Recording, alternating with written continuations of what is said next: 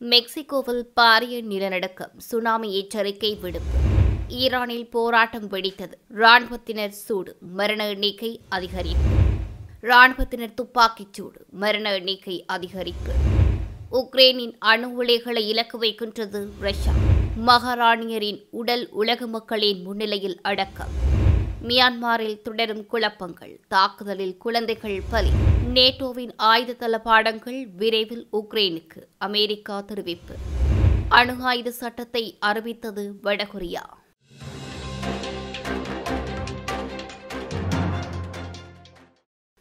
வட அமெரிக்க நாடான மெக்சிகோவின் தென்மேற்கு பகுதியை நேற்றைய தினம் 7.5 ரிக்டர் அளவிலான நிலநடுக்கம் தாக்கியதாக தெரிவிக்கப்படுகிறது. நிலநடுக்கத்தை தொடர்ந்து சுனாமி எச்சரிக்கைகள் விடுக்கப்பட்டுள்ளதாகவும் தொடர்ந்து வரும் சில நாட்களுக்கு மேற்படி சுனாமி மற்றும் நிலநடுக்க எச்சரிப்புகள் அமுலில் இருக்கும் என்று மெக்சிகோவின் வானிலை அவதான மையம் அறிவித்துள்ளது. நேற்றைய தினம் இடம்பெற்ற நிலநடுக்கத்தில் 2 பேர் மரணமடைந்துள்ளதாகவும் தென்மேற்கு பகுதியின் தலைநகர கட்டடங்கள் சில பாரிய பாதிப்புக்குள்ளாகி இருப்பதாகவும் தெரிவிக்கப்படுகின்றது. கடலோர இருந்து சுமார் 185 மைல் தூரத்தில் சுனாமி எச்சரிப்புகள் விடுக்கப்பட்டுள்ள நிலையில் அவசர கால நிலையும் அதிபர் ஆண்ட்ரஸ் மானுவல் லோபஸ் ஒப்ராடோர் அவர்களினால் பிரகடனப்படுத்தப்பட்டுள்ளதாகவும் தெரிவிக்கப்படுகிறது. மேலும் அதிபர் தனது சமூக வலைதள பதிவில் கூறும்போது, நாம் முன்னெச்சரிக்கையுடன் தயாராக இருக்கிறோம், மக்கள் அனைவரும் பாதுகாப்பான இடங்களில் தங்க வைக்கப்பட்டுள்ளனர் என்றும் தெரிவித்தார். இதேவேளை கடந்த 1985 மற்றும் 2017 ஆண்டுகளில் இதே நாளில் இவ்வாறான பாரிய நிலநடுக்கங்கள் ஏற்பட்டுள்ளதாகவும் வரலாறு கூறுவதாக தெரிவிக்கப்படுகிறது.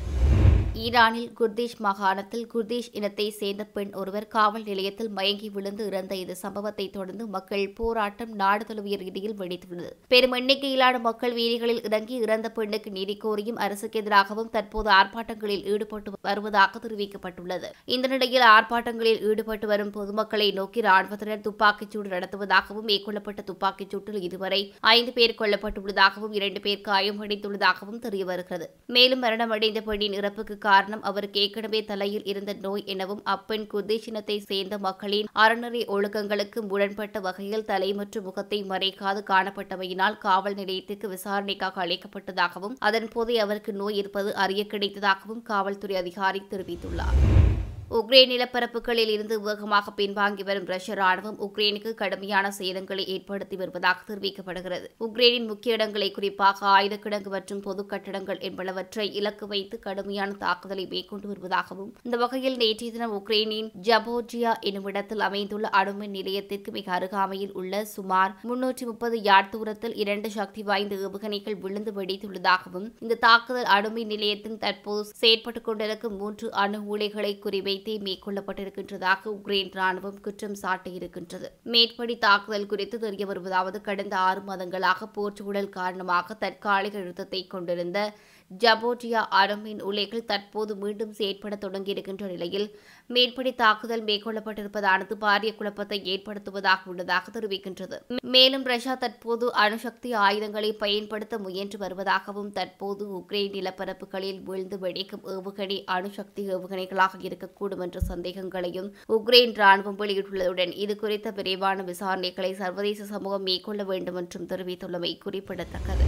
பிரித்தானிய சாம்ராஜ்யத்தின் நீண்டகால ஆட்சியாளராக இருந்த 2ஆம் எலிசபெத் கடந்த 8ஆம் தேதி தனது 96வது வயதில் உடல்நலக்குறைவினால் காலமானார். கடந்த 11 நாட்கள் உலக மக்களின் பார்வைக்காக பல்வேறு முக்கிய இடங்களில் அஞ்சலிக்காக வைக்கப்பட்ட அவரது உடல் நேற்றைய தினம் பல கோடி மக்களின் கண்களில் கண்ணீர் வடிய பிரித்தானிய ரோயல் அரசு குடும்பத்தினருக்குரிய தனிப்பட்ட மரண அடக்க ஸ்தலமான 6ஆம் ஜோர்ஜ் மன்னனின் ஞாபகார்த்த நினைவாலயத்தில் அவரது கணவர் இளவரசர் பிலிப்ஸின் உடலுக்கு அருகில் அடக்கம் செய்யப்பட்டுள்ளது. அடக்க ஆராதனையில் செய்தி அளித்த தலைமை குருவானர் மகாராணியர் கிறிஸ்தவ மதத்தின் மீது கொண்ட ஆழமான நம்பிக்கை மற்றும் விசுவாசமும் அவரை மனம் தளர விடாத நீண்ட கால ஆட்சியாளராக உலகுக்கு காட்டியிருக்கின்றது. அவரது மக்கள் பணி மற்றும் அயராது மக்களுக்கு ஆற்றிய அவரது சேவை என்பனவற்றை நாம் என்றும் நினைவு கூறுவோம் என்று தெரிவித்திருந்தார். அதேபோன்று இறுதி பிரியாவிடையில் மகன் மன்னர் 3ஆம் சார்ல்ஸ் கருத்து தெரிவிக்கும் போது, எமது தாயாரின் மரண செய்தி கேட்டு வருகை தந்தவர்களையும் செய்திகளை அனுப்பியவர்களையும் பார்க்கும் போது மிகுந்த ஆச்சரியமாக உள்ளது. எமது தாயாரின் பணி உலகமெங்கும் பரந்திருந்ததை அவதானிக்க முடிந்தது. நாமும் அவரது பணியை தொடர்ந்து மக்களுக்கு சேவை செய்வோம் என்று அவர் குறிப்பிட்டுள்ளார்.